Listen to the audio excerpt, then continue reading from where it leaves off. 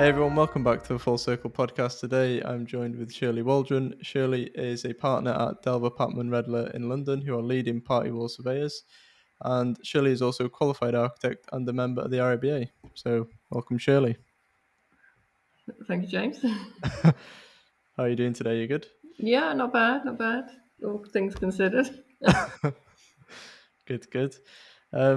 So I'm going to get straight into it today. How did you sort of get started in the architecture industry? Well, I think it was something that I'd aspired to for a long time. I think, thinking back, um, when I was about 12 or 13, it's something that I talked about with my parents and their friends, and it's just something that I focused on.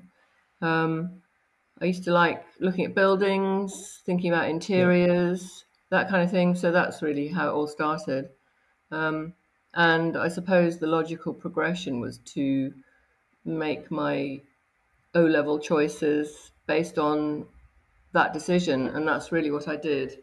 From a young age, I was focused on that and took all decisions to try and get me to where I wanted to be.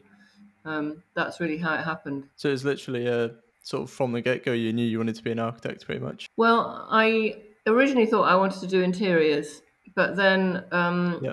I spoke to some people and they said, just aim a bit higher than that and go for architecture. So really, there you go, aiming for the top.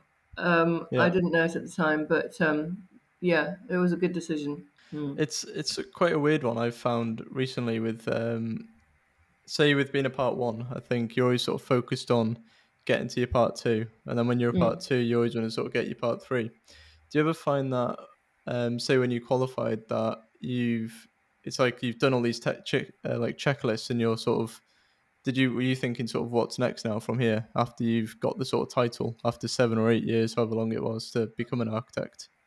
Gosh, well, for me, I actually took quite a long time to get my part three. By Yeah. the time I'd done my part two, and was working in practice, I have to say I was a little bit disillusioned, but I Hmm. knuckled down, and it actually took me 12 years from leaving university or leaving Brighton, which is where I studied, to getting Yeah. my part three. It took me 12 whole years. And I wouldn't recommend that to anyone, actually, leaving it that long. But what I found is that people were saying to me things like, yes, but are you a real architect? Have you actually done? And I kind of had to admit, no, I'm not a real architect. And I Hmm. hated that. I hated the fact that I'd done all that work and I still couldn't call myself a real architect, whatever that is. Um, so it just made me focus and it made me want to do it because I wanted to be able to tell those people who kind of dismissed me as not a real architect that actually, yeah, Sonny, Hmm. I was a real architect. Um, so, Yeah, because it's quite a weird one, isn't it? Where because I'm mm, just thinking now, like going straight into my part one when I get my part two done, but then it's kind of like where does it sort of end after you've obtained that title? Sort of what's next in a way after that step? Because they only really say, you get your architect title and the kind of world's your oyster from that point, isn't it? I guess after you've got the title, in a sense.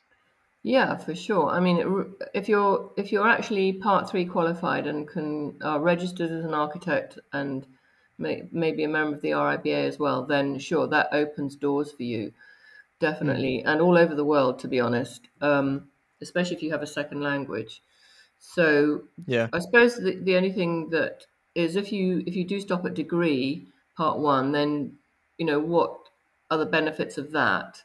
I think there are many benefits to it, and we've talked about this in our earlier conversations. If you go on to do Yeah. diploma, then really the only logical route then, once you're doing your diploma, is that you then become an architect, regardless of whether you want to Yeah. do other things as well. But part one, I think, it can take you in all sorts of different directions, whether it's into media or Hmm. other forms of design, product design, advertising.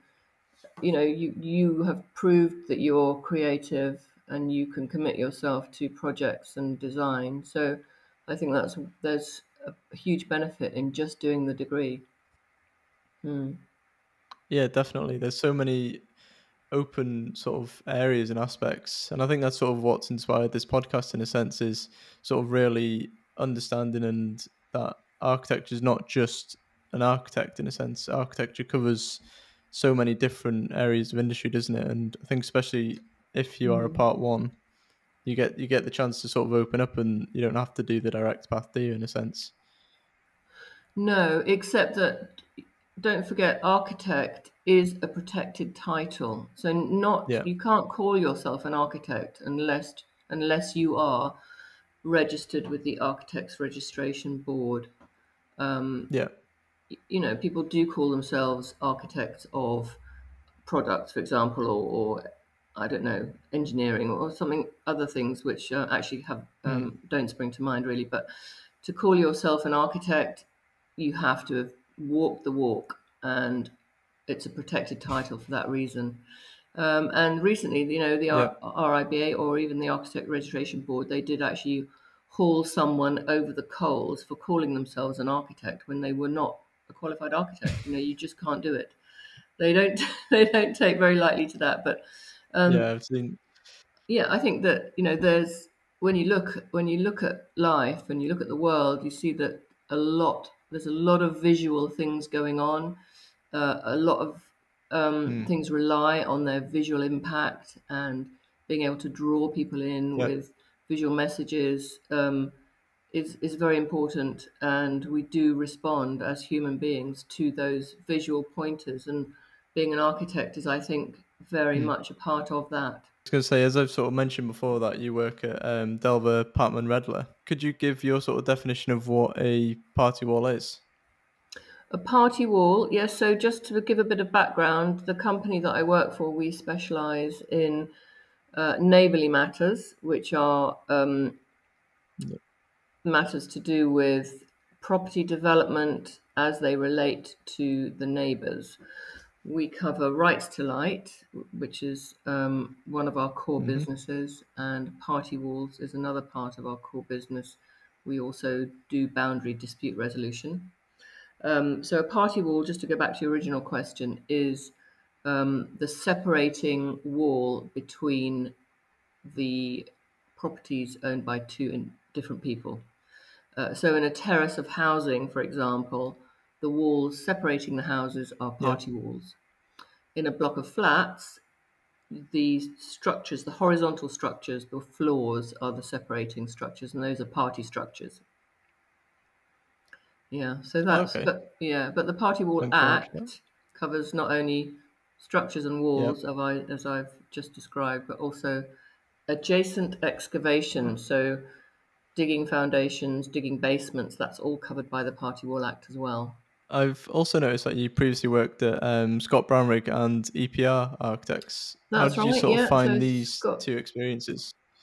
Yes. So Scott Brownrigg, they used to be Scott Brownrigg and Turner, and I worked in their Guildford head office as it was then, and also in Filton near Bristol on the MOD site there, which was very, very interesting. I was on site.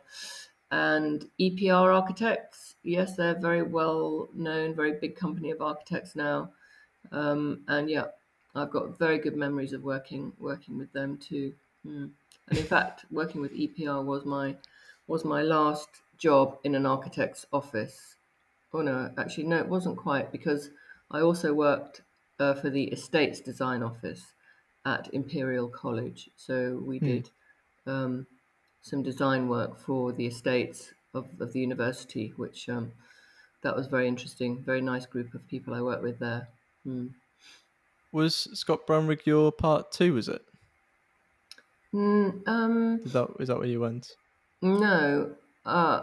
Okay, so yes, I suppose they were. It's quite a long time ago now. It feels like a different a lifetime. Yes, in fact, I qualified at EPR. I was at EPR when I did my part three. So, so Scott Brownrigg, Okay. I was part two architect there. Yeah. So Scott Brownrigg was quite interesting because I came to Scott Brownrigg. I mean, CAD was a new thing in those days, if you can believe it. There was Hmm. life before CAD, and there were still drawing boards in the office. very much so. I mean, the architects worked on drawing boards, and I was part of a new Yeah. team um, of CAD technicians who were architects. And that was a very interesting aspect to my career because it was all very new and very innovative. As you've sort of transitioned into the sort of the party wall and the sort of Mm. surveying side of the industry now, do you notice a difference between the workflow and the culture of architecture practice compared to, say, where you're working now? Yeah, so I mean, architecture has really transformed. I would say it's actually going back again to the traditional way of architecture, where the architect is basically the conductor of the orchestra. But Yeah. there's a lot of design and build now. I suppose that's what I'm trying to say, where the architect now works for the contractor, and that was unheard of when I was training. It was very much, the architect Hmm. was the person who started and finished the whole project. But Yeah. now, of course, the architect's role is more in upfront design. The risk is, do you get what you thought you were going to get if you get rid of the architect halfway through the process? And I think a lot of people realize that the answer Yeah. is no. You have to keep the architect. You have to keep the architect on board to get what you want. Yeah, it's really interesting, sort of how you were saying before about the servers and everything changing, and then in essence the sort of whole industry shifting as well throughout that sort of that time frame, and how Yeah. things are completely almost different to today. And then obviously with the added addition of COVID as well, how much COVID's influence on the world of work at the moment as well. Yeah, completely. And the working from home, of course, that has meant that teams have been physically taken apart, but actually, through the media that we have now with Zoom and Teams and the thing that we're using now, Zencaster, to record this, these are Yeah. all new technologies, which they're not new, but of course, they are newly discovered. Um, and I think they're Yeah. just amazing. And of course, they will continue, I think, to transform the way that we work in the last 15 months away from the old traditional commuting into the office, the physical presence um, Hmm. is going to shift. It's going to have to because everyone wants it. Everyone wants to be able to get that elusive, it's been talked about for decades, the work-life balance. Now it actually seems to be Yeah. achievable. Yeah, I think it's definitely a good sort of culture shift, isn't it, into that trusting mentality and the sort of working from home aspect as well. I've also seen a few mentions of, say, a 3 or 4 hour, no, 3 or 4 day work week as well. Yeah. With, say, working from home and then a dropping day in the office. I think stuff like Mm. that, where it's a hybrid between the two, would be quite useful in the current climate as well. Yeah, I think it's the holy grail in a way. It's what we all want. We want that work-life balance. We want to work more efficiently by commuting less, Hmm. by enjoying our work environment more, by being at home perhaps, where um, but a lot of people have missed the office. I mean, a lot of some of my colleagues have Yeah. missed it and they love going into the office. And yeah, to go into the office but not have to go in. Do you know what I mean? So you can have the option Yeah. working from home half the week, working in the office the other half of the week. I think it's perfect. It's really interesting. Sort of talking previously about your placements in architecture, let's say at Scott Brown Rig and EPR Architects. Do you find that having that prior experience has helped you with your career, sort of going forward? Let's say at Delver, Mm. Patman, Redler. Yeah, definitely. It helps that I know I can read drawings. I mean, that goes without saying, I Yeah. suppose, but um, it's sometimes not that easy. And even I look at a drawing now and I think, what are they trying to communicate? I mean, at the end of the day, a drawing is about communication, and a Hmm. line is not just a line on a piece of paper, but it's information. You know, Yeah. and I think um, you have to always keep that in mind, being able to visualize in three dimensions. Of course, that's what architects do all the time. It's a very important part Hmm. of your work that you can look at a two-dimensional drawing and visualize in 3D. But the other thing, of course, is that I did do a stint 3 years as a building control officer, which was also a Okay. complete eye opener for me. Yeah, after I left and before I started at DPR, Delville Patman Redler, um, I did 3 years as a Wandsworth building control officer, and that was also, a very steep learning curve because, having done drawings all my life, to then actually Yeah. see not on a big, multi-million pound site such as the MOD procurement centre in Bristol, which is where I was on site, but the kind of muck and bullets, St George's Hospital, blocks of flats, everyone's rear extension, loft conversions, this kind of thing. You're actually seeing it happen, and it's also happening very quickly because people don't want to keep their roofs off for longer than Wow. is absolutely necessary. So, there's a lot of learning there, and it was a very good thing for me to do career-wise, but also, my own personal development, really, just to have that experience. So, yeah. Would you would you recommend that experience to, say, if someone's going through a sort of a changing careers or something, to experience that first, or say if they're thinking about moving practices or wants to get a better understanding of the construction industry and building control, would you recommend someone goes into that field for a little bit and test the waters out? Definitely. I think it would be a very good thing for somebody who's learning about building to do. Definitely. Hmm. If you're learning about design, if you're learning about construction, working on a building site, that's the other thing. Get out there, work on a building site. I mean, what better way to learn about building sites than to work on one? Yeah, because I think that's one thing that's maybe missing from the sort of university scene, is because I remember when I left university, and then we smashed out all these concepts and we would really understand how to put a concept together, but taking that into a form of building and understanding how a building fits together, that's almost like a completely new area for me to personally learn, in a sense. Yeah. And yeah, I think that's sort of what's lacking, is how them things fit together at the moment. Yeah, exactly. And I think it used to be, people used to be keen to work on building sites. You'd say, oh, I spent a summer as a bricklayer or something like that, Hmm. and so to give you that raw experience of working on a building site. So, and Yeah. it frames your narrative really of how a building is put together because you've worked on a building site. And it's not just about drawing Hmm. pictures of buildings. Not that, of course, you do need that. It's a weird one, isn't it? Because the micro influences the macro and the macro influences the micro. So it's a sort of a Yeah. double edged sword, in a sense, isn't it? You get one and it benefits the other all the time. But Exactly, exactly. You yeah, I can't always have think one that's without really the other. interesting. And you see that's in a way that's the thing about the architect is that they see all of that. They see the macro and they see the Hmm. micro. Um, and you start with your site plan, you start with your planning regulations for that local area, and you finish with the paint color Yeah. inside, you know, the bedroom. Um, so, and that's in some ways that's why architecture is so difficult because you have to know everything Yeah. about everything.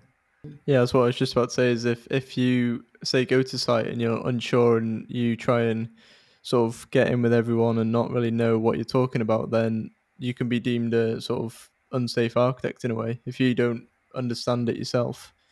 Um, That's right. and it's a really, you've just got to be the maestro in a sort of sense, haven't you? That Yeah, you know and what you're talking about.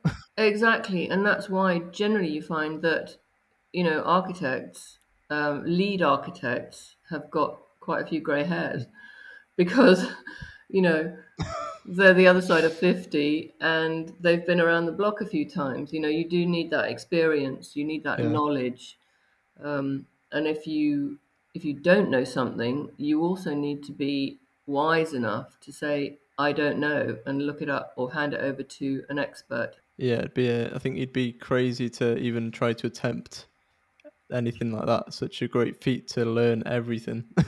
Yeah, yeah, And especially with the world so constantly changing and shifting as well, old materials become redundant and new materials come into the spotlight.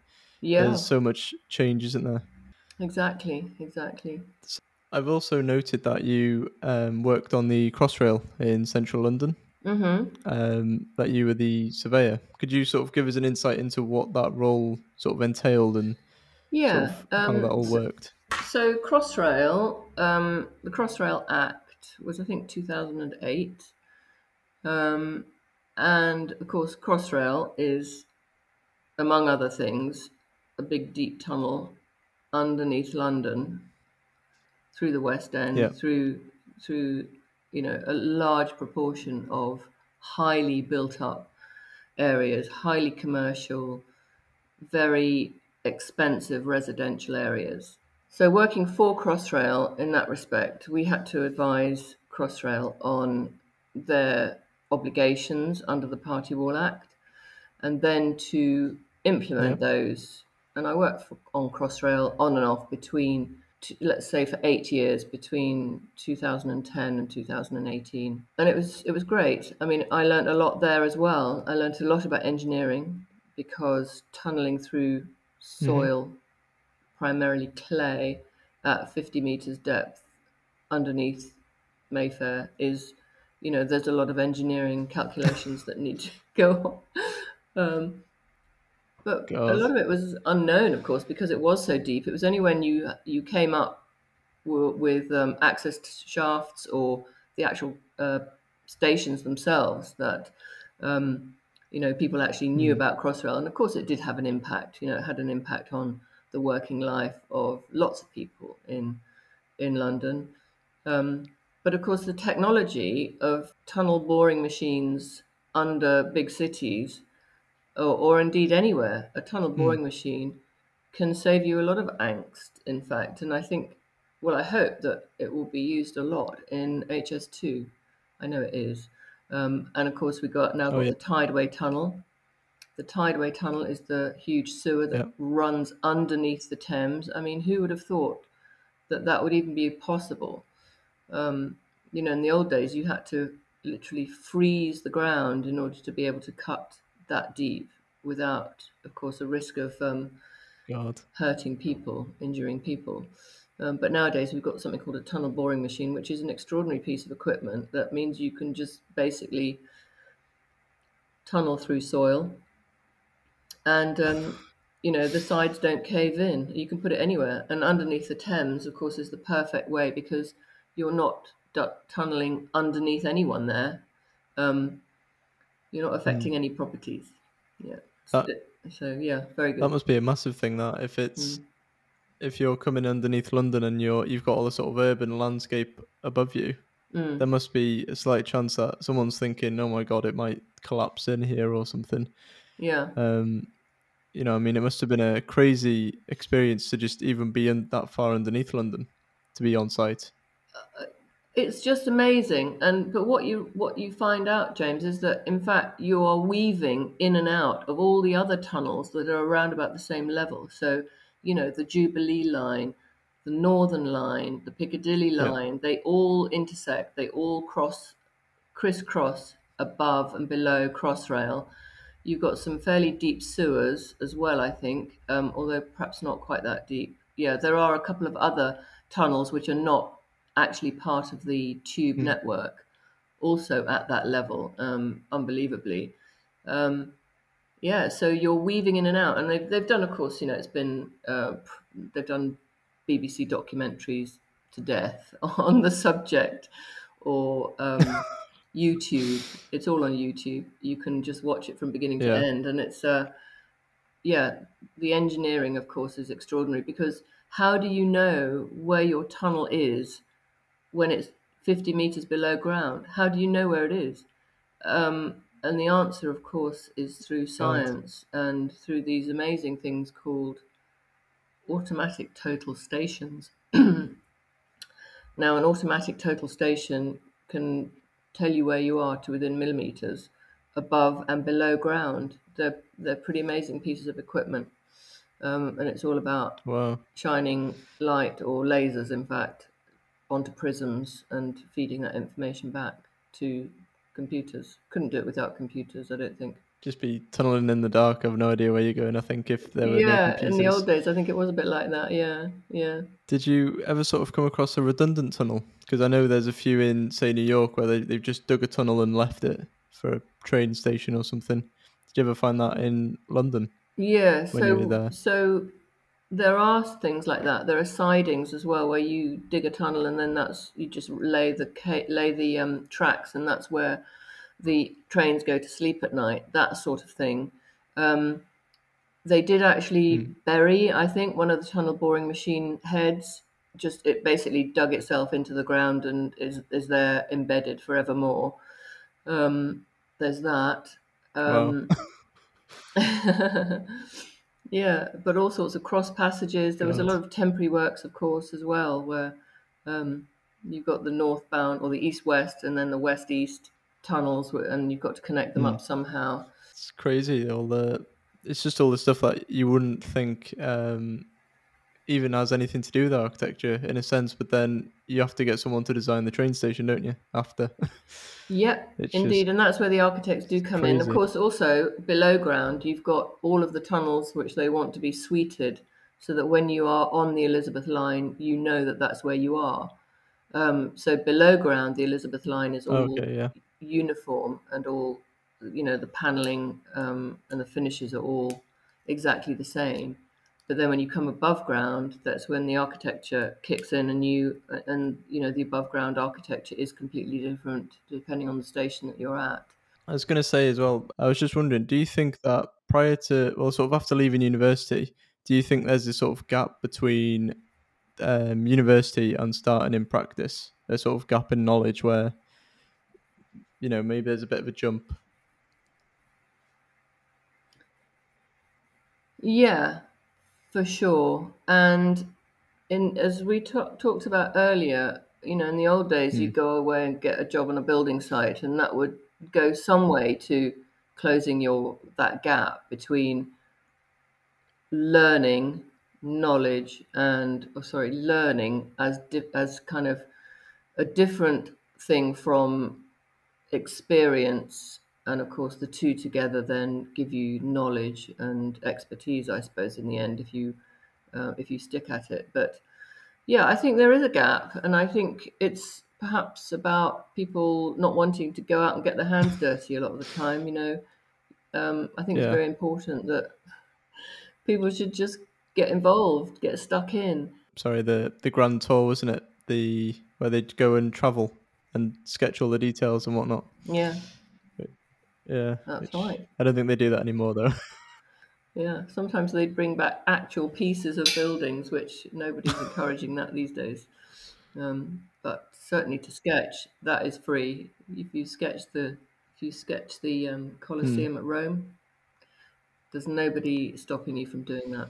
So then, in regards to the gap, Mm. how do you think it could be sort of tackled? Just sort of get your hands dirty and crack on, sort of thing, or So I don't think there's any kind of government initiative which can close hmm. that gap. It's down to the individual students themselves. What do they want from architecture? How can they best develop their creative skills? Um, so I think that's what it's all about wanting to get involved. The other thing is that, and I'm not suggesting that people necessarily rush off and do this now, but there are a few charities who are doing house building in parts of the world where you wouldn't normally necessarily get to work as a professional in this Yeah, country, um, but the charities are doing that. I've heard of that. I've heard of a few cases of that, and that would give you not just experience of architecture, not so much, but certainly building, hmm. vernacular, how people use buildings. It's very, very important. Fitting the client's brief. That's what architects refer to it as. But it's basically, you should always be designing for the end user, the person who's going to be using Yeah, your building, your school, um, accommodation I think that wherever. is a really sort of interesting point on the sort of humanitarian architecture aspect of it. Because I think that if a lot of people did that, you'd have a lot more houses built in sort of other countries, and you'd get a lot of on-site knowledge, sort of work into completely newer conditions instead of just sort of in the UK, for example. Um, I mean, we build buildings here. A lot of it is determined by our weather. yeah, You know, you have to meet building regulations. These are minimum standards that you have to meet, and of course you have to meet them. You have to be prepared to design to meet minimum standards. mm, And we have, of course, the issue now, which is of climate devastation or global devastation through climate yeah, change, and tracing that back to the use of or the burning of fossil fuels and oil over the last few decades. mm, And you know, um, as architects, we have to recognize that global issue and respond accordingly.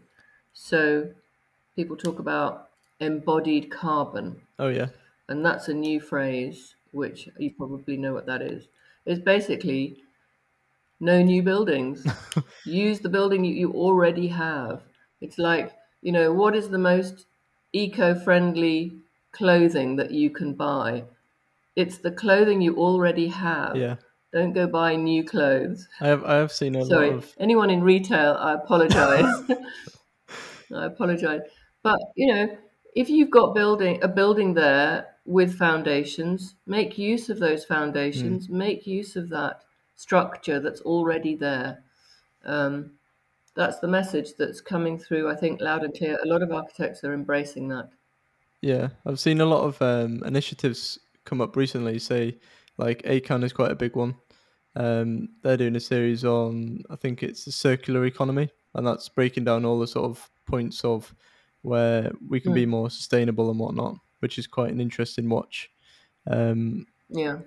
and yeah, I think it's Hmm. definitely a really interesting, the whole embodied carbon, because I think that might actually bring out a new sort of form of architecture of repurposing and refitting these buildings to a new style. Yes, indeed. Yes, yes. I mean, a problem with a lot of old buildings trying to repurpose them is that we have greater demand in terms of heating, ventilating, the servicing of buildings. Mm, And quite often there is not the space between floor to ceiling heights. I mean, I'm being very prosaic here now. yeah, So something has to be done to rediscover how we can be more creative of those spaces. I mean, we'll come up with it. We are mm, notoriously great at being the mothers of invention when there is a need for it. yeah. We can invent and create ourselves out of the mess that we've created ourselves into, I suppose. Um, and there are, greater minds than mine working on just that right now. So I've got great confidence that, It'll all be okay not great eventually. confidence. I hope that we will. Yeah, that's maybe not in my lifetime, but hopefully in my daughter's lifetime. Mm. Yeah. So then, going back to sort of the whole education aspect, where do you think you learnt the most, whether it be in architect's practice or building control, or even sort of, do you see yourself still learning now? Is that, where do you think you've learnt the most from your past experiences? Yes. Well, the phrase "every day's a school Yeah, day" is still applies to me. Yeah. And I think that's quite healthy. We're supposed to do, as architects, we're supposed to do CPD, yeah, continuing professional development. But even without having to, fill in your logbook mm, or fill it in online, actually, to keep inquiring, an inquiring mind is a good thing with architecture and with building. There are so many different aspects to construction, to property development, Yeah. not just architecture. Of course, the legal world, which I inhabit now more than I used to, Mm. is incredibly interesting. I would say that I learnt, of course, I learnt a lot in the firms that I worked in. Yeah. And you've mentioned just a two there. After that, I think definitely building control. I learned a huge amount there, but I'm still learning. Mm. I'm still learning about what people want, what developers want from their land. What can they have? What can they do with their land? Mm. That's very important. How can I help them to do what they want to do with their land? And equally, how can I keep them out of trouble by not upsetting the neighbours when they do what they want to do? I was just going to say about when I started my part one, I was opened up to this sort of new world, and we did a lot of stuff in planning and in greenbelt and all that sort of side of it. And it is really interesting to actually understand what you can build and what you can't build, and where you can build it and why you can build it in a sense, and then applying all of those constraints to the sort Mm, of end user in a sense, and it just sort of informs the architecture, doesn't it? So then, on a final mm, note, if you were a graduate, or if you knew a graduate mm. coming out of university now, what is one tip that you could give them for, say, securing a job or moving forward in their career of architecture? Well, I think it's very difficult at the moment because the job market Yeah. is in a bit of turmoil because of COVID. So people who've asked me the same question, I've said, just take any job, Mm. get any job you can, and then um, from that position where you're at least earning money, maybe covering your rent and your expenses, Yeah. then look for something that you actually want. So, there's need to have, and then there's nice to have, of course, and the job of your dreams is very nice to have, but some people just need a job. Mm. And I would never say hold out for the job of your dreams and let Yeah. a job that will actually keep you at, let it go by. No, I don't think that's a good answer. That's not the right advice to give anyone. But when you've got a job that's keeping your head above water, by all means, look for your dream job, Mm. and take. Sometimes it's baby steps. Just take that job that's in the place where you want to work. Take that job that's with the firm you want to work with, or take that job that is in the department of the firm you want to work with. Mm. And always keep looking. Keep your eyes open. Look at architecture. Look at buildings. Um, Yeah. That's I some. suppose do your homework as well.